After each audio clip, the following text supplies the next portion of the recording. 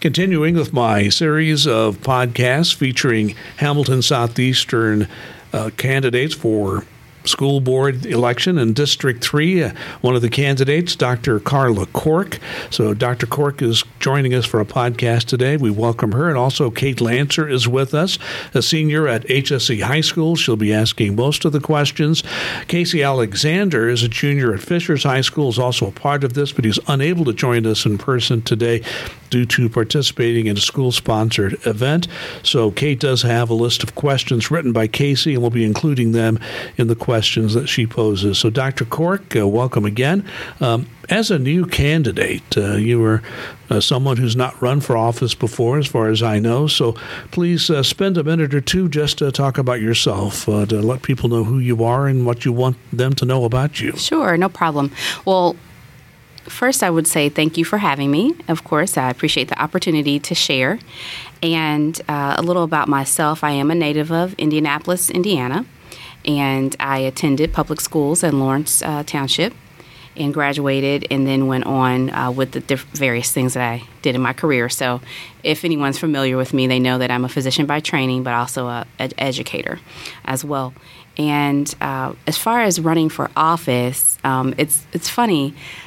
Because someone said that to me at a 25th, I think it was our 25th high school reunion, and they were like, "Oh, I'm so surprised to see you here. I thought you'd be like governor or something," and I thought that was pretty funny because I never saw myself doing something like that. So I thought it was interesting that someone else perceived that I would maybe get into politics. I was just like, wow. And when I was presented with the opportunity to run for school board, I mean, it really seems like a no-brainer because I love kids, I love education, and I definitely think it's for everyone. And I feel like as far as getting into politics, you can't ever really get away from it. No matter what career you're in, whether it's the politics of your job or politics of navigating people, you'll always be doing that. And I do remember being a child saying to my mom, "Oh my gosh, politics, I don't know about this. I don't like it." And she's like, "Well, but you have to learn how to navigate every space." And so I try to keep that in mind even while doing this because that's really what it is. We're navigating a space. We're trying to bring a community together and let everyone see that we're better together. We've accomplished so many things. We as in not only just a city, a county, a school district, but a nation. We've accomplished so much together. And so those are the tenets of that I like to focus on as my reason for why I want to do this because kids have so much talent, sometimes untapped talent, so much potential that people don't always realize because maybe they don't see how things gel and how other areas work together. I say that as, for instance, I'll use myself as an example. When I had lots of things that I was interested in, people would say, well, you need to just pick one thing and be good at that one thing. And I'm like, I just don't really want to do that. Like, why is that the way? And so I started to go off into things that I liked. And I talk about that in my book. And I tried all these different things. And then I came to real hard and fast realizations of why I did like something or I did not like something. And I think that's important. And so I bring that up because I started off, I'm going to be a physician. But then I went off into education and I really liked it. But then I saw how it had so much utility in medicine because there's a lot of misinformation in medicine. And your patients or people that you take care of, they don't know things and they want to try this and try that. And then you have to kind of explain to them why it will work or won't work, or maybe that's not the best idea. Things evolve. They're not, stagnant. Medicine's dynamic. It's fluid. It will change.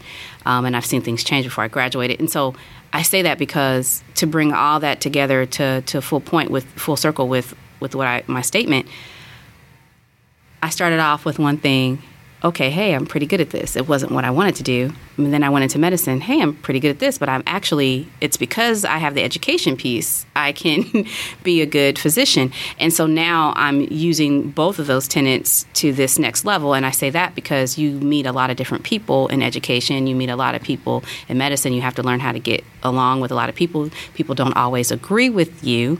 And now here I am landing in a position where people may not always agree with me, or we may not always agree, but maybe we can meet in the middle. Well, you've largely answered the second question I was going to ask, but you can love kids and love education, and you've written books, you've done all these different things, had different careers, if you will, based on education and so forth. But I just spent a few moments explaining what motivated you to file as a candidate for this school board opening.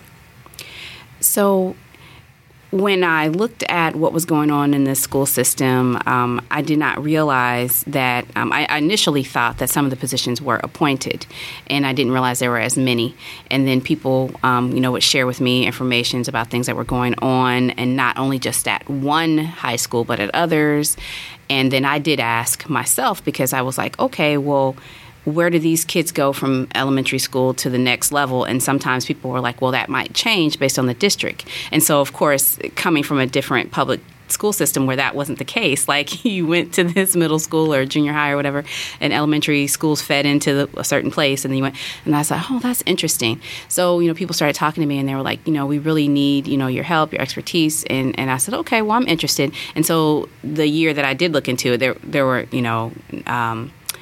there weren't any, nobody was open. No, there were no seats up. And then some people contacted me again and were like, hey, this year there's some seats open. And I was like, okay, I'll look more into it. And then, it kind of, are you ready? Are you thinking about doing it? And I'm like, you know what? I think I am. I had to discuss with my husband and talk to my kids and let them know that, Mom did some things to have more time with you, but a little bit of my time may be taken away. But they were okay with that because they're used to seeing me give and tutor and do all these things. So they were okay with it, and my husband was okay with it. So with that being said, then I decided to go ahead and file, because I did look into who would I be running against and what was going on. And I just don't agree with the things that I'm seeing, because I have seen many kids, even some of my friends who I've known since high school, start off as, elementary, middle school, junior high, whatever, and I've helped pick them up and drop them off for different things, and now they've graduated, they're, from high school, and they've graduated from college. And I'm like, I can't say that I agree that the schools are not doing well, or they're not, because they're still turning out quality. Like, how can you say that? So that prompted me to say, okay, I definitely need to share my talents that I have and experiences with the whole entire community, and not just keep that close to my immediate family or people who know me, or whether it's my church family or people that ask questions about their kids attending the school and what should they do and how to navigate different things. So I felt like, okay, well, maybe the community can benefit, because if they think it's one-sided, and that's not really the case.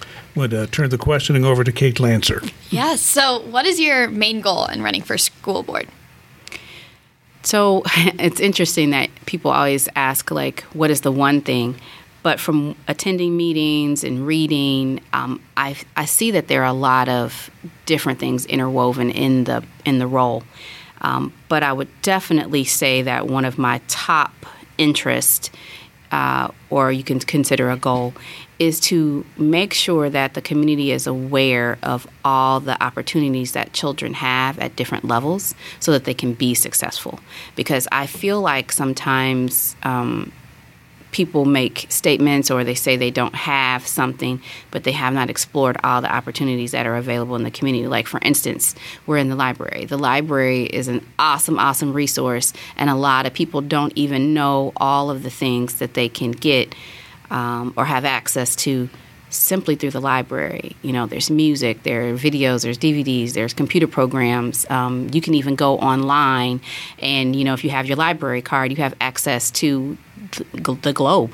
You can start to learn languages and things like that, and it's respective to your own person. You don't have to share it with the family unless you want to. And all my kids have library cards, and I have my own library card, and I have a language that I'm, looking into, and they have their own interests. So I feel like on the school board, I think that a big tenet of my role would be to make sure that everyone is aware of all the opportunities that the school system and the community can provide. I could even give another example.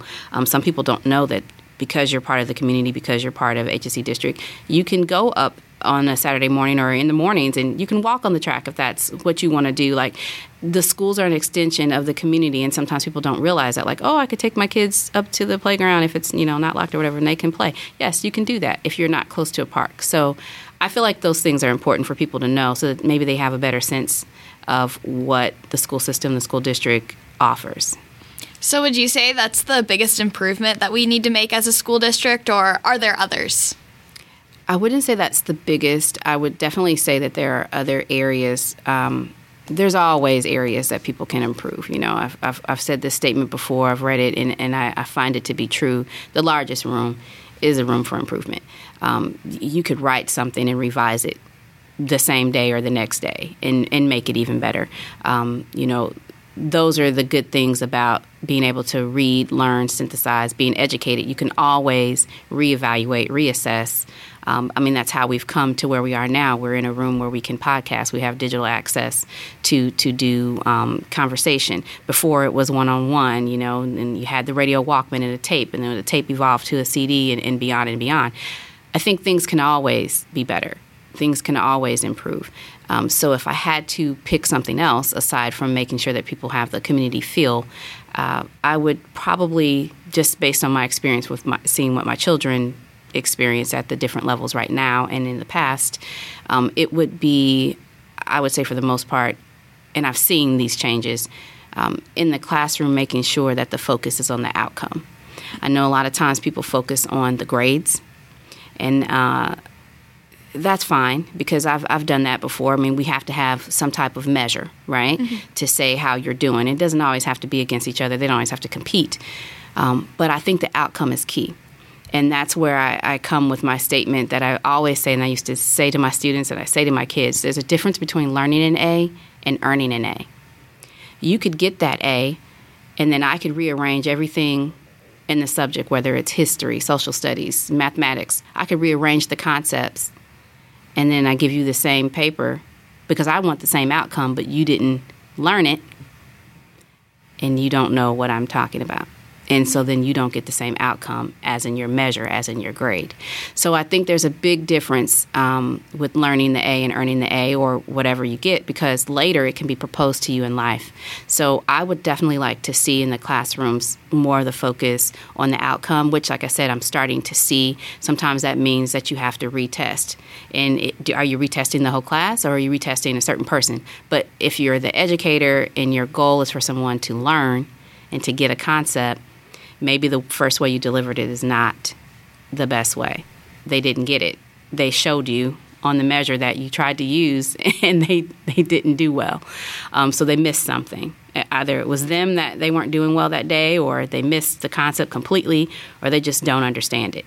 But either way, I feel like as my role as a teacher, or if someone is the educator, that should be the focus. What's the outcome? What is my class, or what are the students, or what are the group of children learning in the end?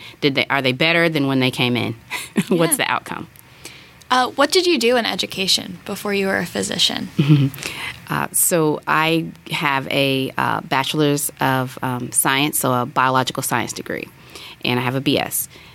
When I was about to graduate, the deans of different schools, like the dean of math and science and the dean of education, they talk about all their top students. So they had gotten together and decided that I would make a good teacher. And I was just like, what are you talking about? I want to do that. Have you not seen all my essays and things and all the internships and places I'm going? I am a doctor. I do research. I do science. I'm not doing that.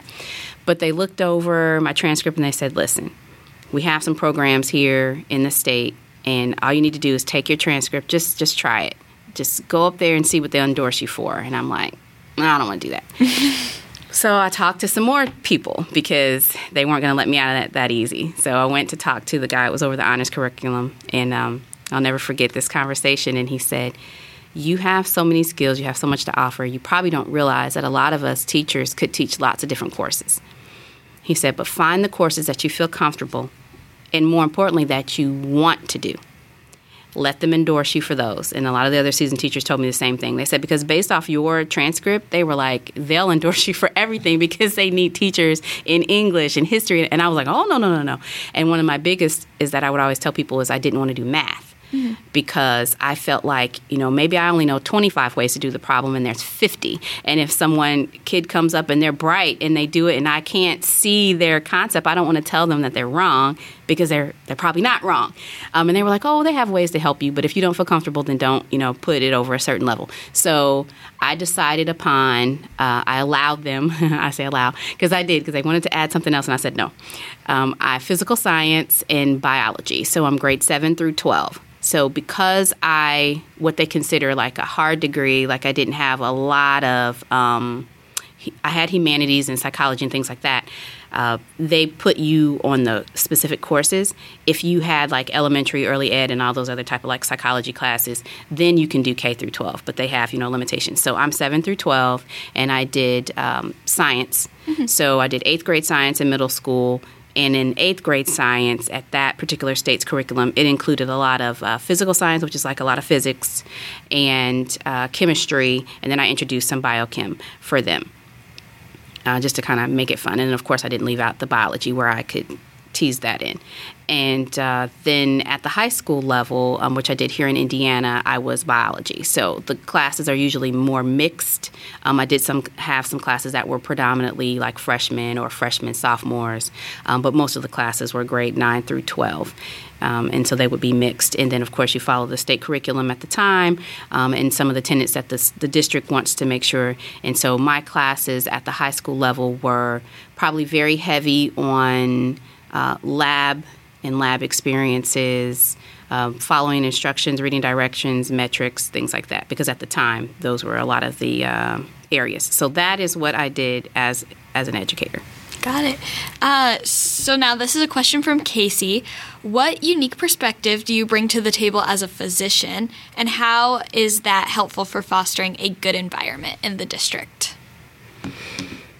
That is an excellent question.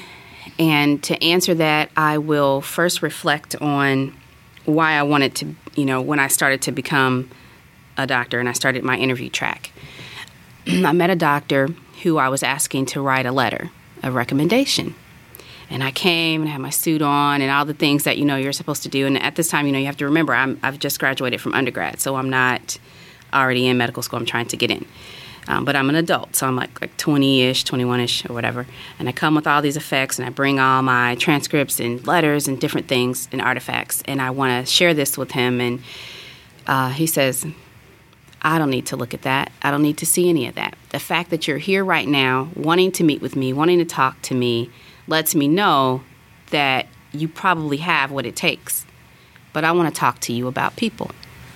And I'm like, what? You talk to me about people? And he asked me a question, and he said, similar to kind of what you're asking, and that's why I'm bringing it up. He said, well, what do you think? What do you think you're going to be doing as a physician? What do you think people need? And I'm like, I'm not a doctor yet, so I don't really know. And I was like, they have health problems, and they're going to come to you, and you're going to help them get better. And he put his head down, and he looked, and he said, that's part of it. He said, but that's not all of it. He said, people are going to come to you from all walks of life, all types of ethnicities, all types of genders. He said, and they are looking to you as the expert. You need to know how to treat them, not just as in their condition, but as a person. He said you need to know how to speak to them, talk to them, work where they are. Like maybe they, meet them where they are. They don't know what's going on, and you see a bigger problem, and they think it's one thing, and you see something else. He said you have to gain their trust. You have to learn how to work within the community that you're in. You're going to see disparities and things like that. And that was so profound to me because I'd never really thought about that. I had my reasons for wanting to go into medicine, and I'm thinking, this group of people are marginalized, or this group, they need help the most. And he said, all people need all of those things that you just said. He said, you don't know it yet because you're not there. He said, but when you get there, remember that. And that has always stayed ever present in my mind because I tell people all the time, people can have all types of things to say when they're in a group, but when they're with you one-on-one, you really get to see who they are and what they need. And I've had that opportunity to meet with people one-on-one or in a couple or a group or a family. Give good news, give bad news. Try to help guide them for the next steps. And I feel like those type of experiences, those type of opportunities will serve me well here only because I'm not afraid to look on the outside and not, you can't always just follow the status quo. You sometimes have to do things. That's why I titled my book Unboxed. Everything doesn't fit in a box. It just doesn't. Just like how you usually want to be a doctor, be a doctor. Okay, but you know what? I kind of like education. And my dad even said to me, you were doing that and you were having fun. I'm really surprised you still want to go back to school. And I said, but you know what, Dad? I love to read. I love to learn. And I just enjoy it. And I don't see why they can't go together. I was like, someone's teaching me how to be a doctor. So, like, they obviously are an educator. Why can't they go together? I was like, you go to the doctor and they teach you how to use the medicine. The pharmacist teaches you how to take the medicine or tells you the do's and don'ts. I said, I feel like they go together.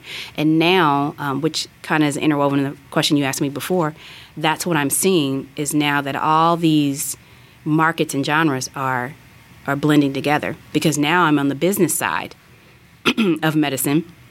And I would have never thought that I would be here because people didn't think. And now a lot of these doctors are having to catch up because they've got to learn the computer and the business side of medicine. And it wasn't something that they were doing from the start. So those experiences that I've had working with people, meeting them at different levels, at different steps along the way. So when I describe medicine, sometimes we talk about primary, secondary, and tertiary. Most people come to us in the secondary and the tertiary stage, right? So what does that mean? That means they're really sick or they're close to death, unfortunately, and they're like, fix me.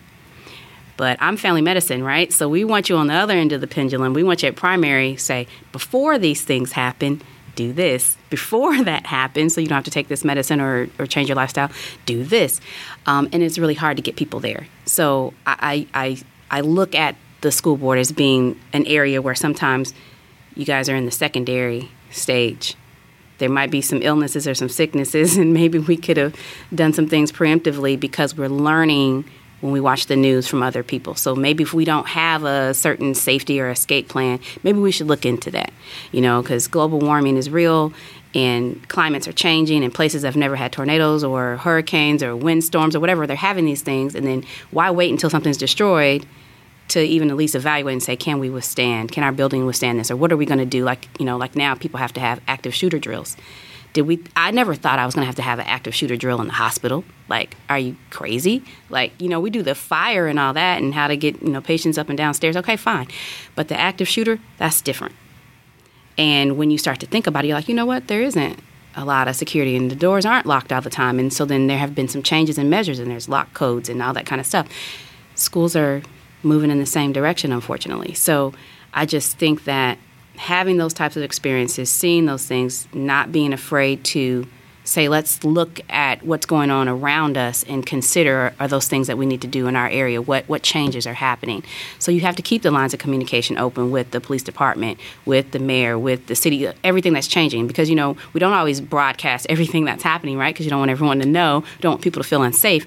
But we do need to be aware and we need to, be cognizant in case we need to make plans. So those are just some examples, hopefully, that gives you an idea of how I'm thinking about different things. Like I said, I don't feel like my role is just going to be one thing. I feel like as a group, as a collective group of board members, we will probably have different issues come up that we probably need to ponder, address, try to see can we tease out some good solutions. Yeah. So HSC, I feel like, has done a lot to progress equity in our school district. How would you continue that progression? So another good question, because I say that because a lot of times people hear equity and they think quality. And even within my current role, I'm learning that sometimes some things that I thought were examples of equity are actually examples of equality. So I definitely think that making sure that everyone understands the difference between the two and what equity really means, and then obviously finding out areas where okay, these are some tenets that you said, they're doing these things for equity. Follow up on it. What do the students feel if they're the direct recipients of what is supposed to be equitable? Do they feel that way? I think that's a good start. And then next, we maybe need to follow up and ask the students if they feel like what are some areas where they need improvement or some things that they'd like to see. And so I bring that up because I feel like I don't know if this is a problem that our district has, but I have seen it in other areas where, for instance, the kids' parents don't have, so it's like wraparound services. The families don't all have washers and dryers in their home. And so some of the schools have just put washers and dryers in the schools so that the parents can come on the weekend when they have time and the kids can wash their clothes and the kids have clean clothes. Now that seems, crazy to some people, right? And they're like, oh, why can't they have? But everybody doesn't have that. And that's what equity is. And so if you want everyone in the school to feel welcome and feel complete and feel whole, then we're going to do our best to make sure that everyone has what they're supposed to have. Two more questions. All right. So this is also from Casey. During tenure as a school board member, how would you respond if individual children or teachers were specifically targeted, insulted, and berated by a fellow school board member using their official school board media page for expressing an opinion that differs from the adult in office? So I think I've kind of answered this before at the forum, but I still stand firm on this. No one likes a bully. Yeah. I don't think it's appropriate when you are a member who represents an organization or the community. I feel like you have certain expectations, and I've always been told, and I try to govern myself in the same fashion. If I have a fault with my brother or sister, I'm going to go to them directly. Mm-hmm. I don't need to broadcast. That's not appropriate. And I know that's the way of politics. People like to do that, but I don't feel like it's ever effective. What is the goal? Whomever can throw a temper tantrum, but then at the end, did we solve anything?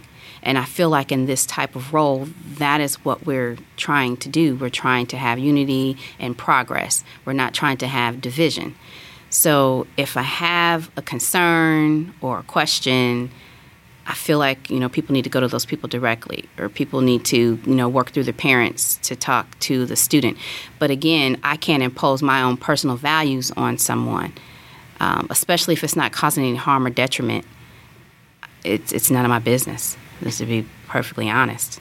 I mean, it doesn't affect how I'm running my household or how I'm taking care of my children or my family in any form or fashion. I don't live in that space. So I understand that some people like to do that, but it's not a goal of mine to ever live in that space. I don't think you're productive there. Yeah. And so when you're running for school board, you have your stakeholders. So you have your students, your parents in the community, and teachers. Who do you represent? Who do you think is the most important voice out of those groups? That's funny because I represent all of them. I've been an educator, so I know where they're coming from.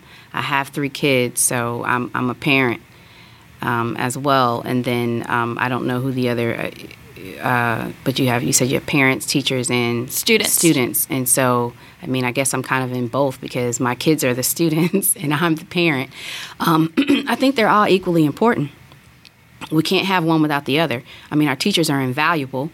A lot of us rely on having them help. It's a job. They're 5 days a week, 8 hours a day, and that's what I tell my kids. Are you ready for work today? And they're like, "Oh, Mom," but it is your job, and that's what I used to tell my students, because you're going there every day and you're spending so much time. So I don't see how we could not entrust and support and love on and continue to provide for our educators and administrators as well, because they are sacrificing their life, their time to nurture our children and to make them the best people that they can be.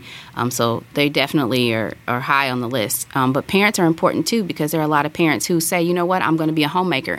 And that's a difficult job, I'm not going to lie, because who wants to, tidy the house and, organize all day long? But some people have a knack for it, and they're great at that.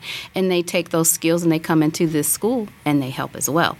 And those are all good things. And I can say that because my kids have attended different schools within the system. And I definitely loved the community feel at Fishers. They were super supportive, super sweet. I was able to come in on different occasions and, read to the class and help the teachers and, share some of the skills that I had. And same at Thorpe Creek, could go in. And I know my daughter's second grade class, I read a book So when I say who's important, teachers and administrators are important, parents are also important, and then our students. I mean, I almost want to push them up right with the teachers. I'll say they're number one because our kids are number one. I mean, they're our future. That's what we're looking for. That's why we're here. Without the kids, we wouldn't have a school system. And without the teachers, we wouldn't have anyone to support the students. So I feel like it's a fair game to say they all have equal input, but our teachers are definitely invaluable. I'll wrap this up by asking this question. There's been much discussion, Dr. Quirk, on how to teach race-related issues in social studies and other related classes. I'm interested, from your perspective as an African-American woman, even though you'd be representing the entire community on the school board, I'm interested in your perspective. What is your view on how race, particularly in something like a history class or others that might be related to that as well, how should race and race issues be taught in local schools?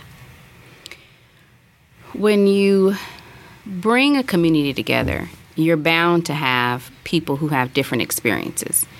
And as an educator, one of the things I like to do was try to do icebreakers or find out who some of my leaders were in the classroom. And one of my favorite activities to do was to ask everyone in the room to learn how to line up by birth, day and month, but no talking. You can't mouth your lips and all that. And from doing that, I found out that one of my students knew sign language. And I was like, oh, wow, that's awesome. And so because it was something that he did at home, he inherently immediately went to signing.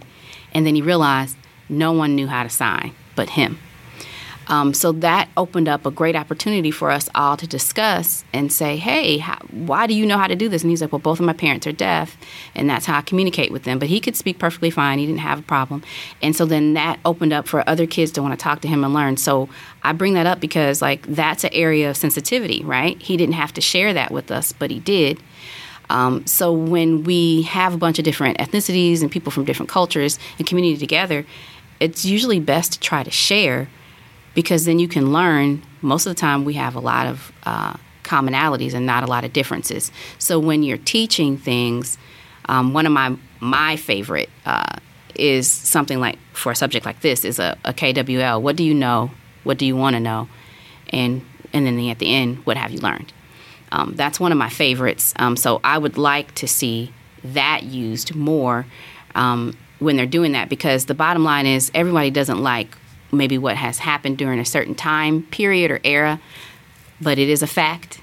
And if it took place, I feel like people should be made aware of it. There's so many things, and it's not just to our nation.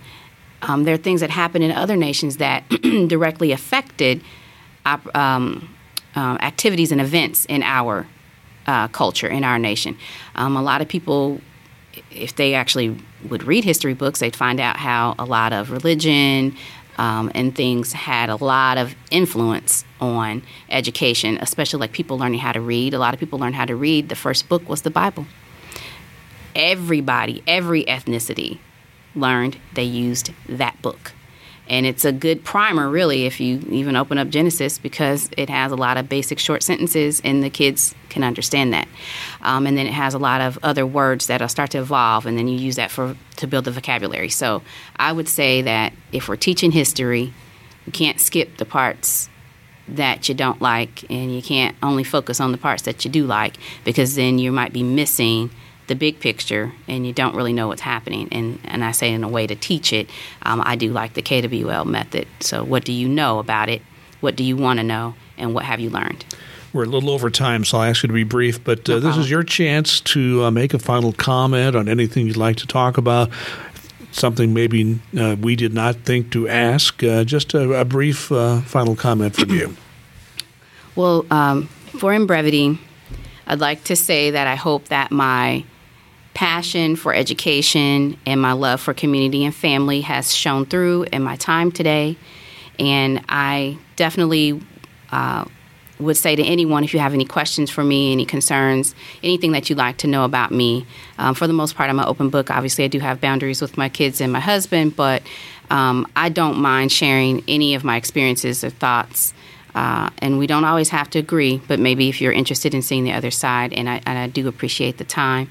And I appreciate for those who believe in me and feel that I can serve and be an asset to the community. I'm only a product of what I've experienced and loved through the community that I grew up in, and I said this to lots of principals, and because I mean it, I want my kids to have the same experience. I want them to have the same longevity of friends that maybe they see over and over time, and then they end up living in the community with them as well, if that's what they choose to do and stay in this area. Dr. Carla Cork is a candidate for the Hamilton Southeastern School Board in District 3. So, Dr. Cork, Kate Lancer, thank you very much for joining me today.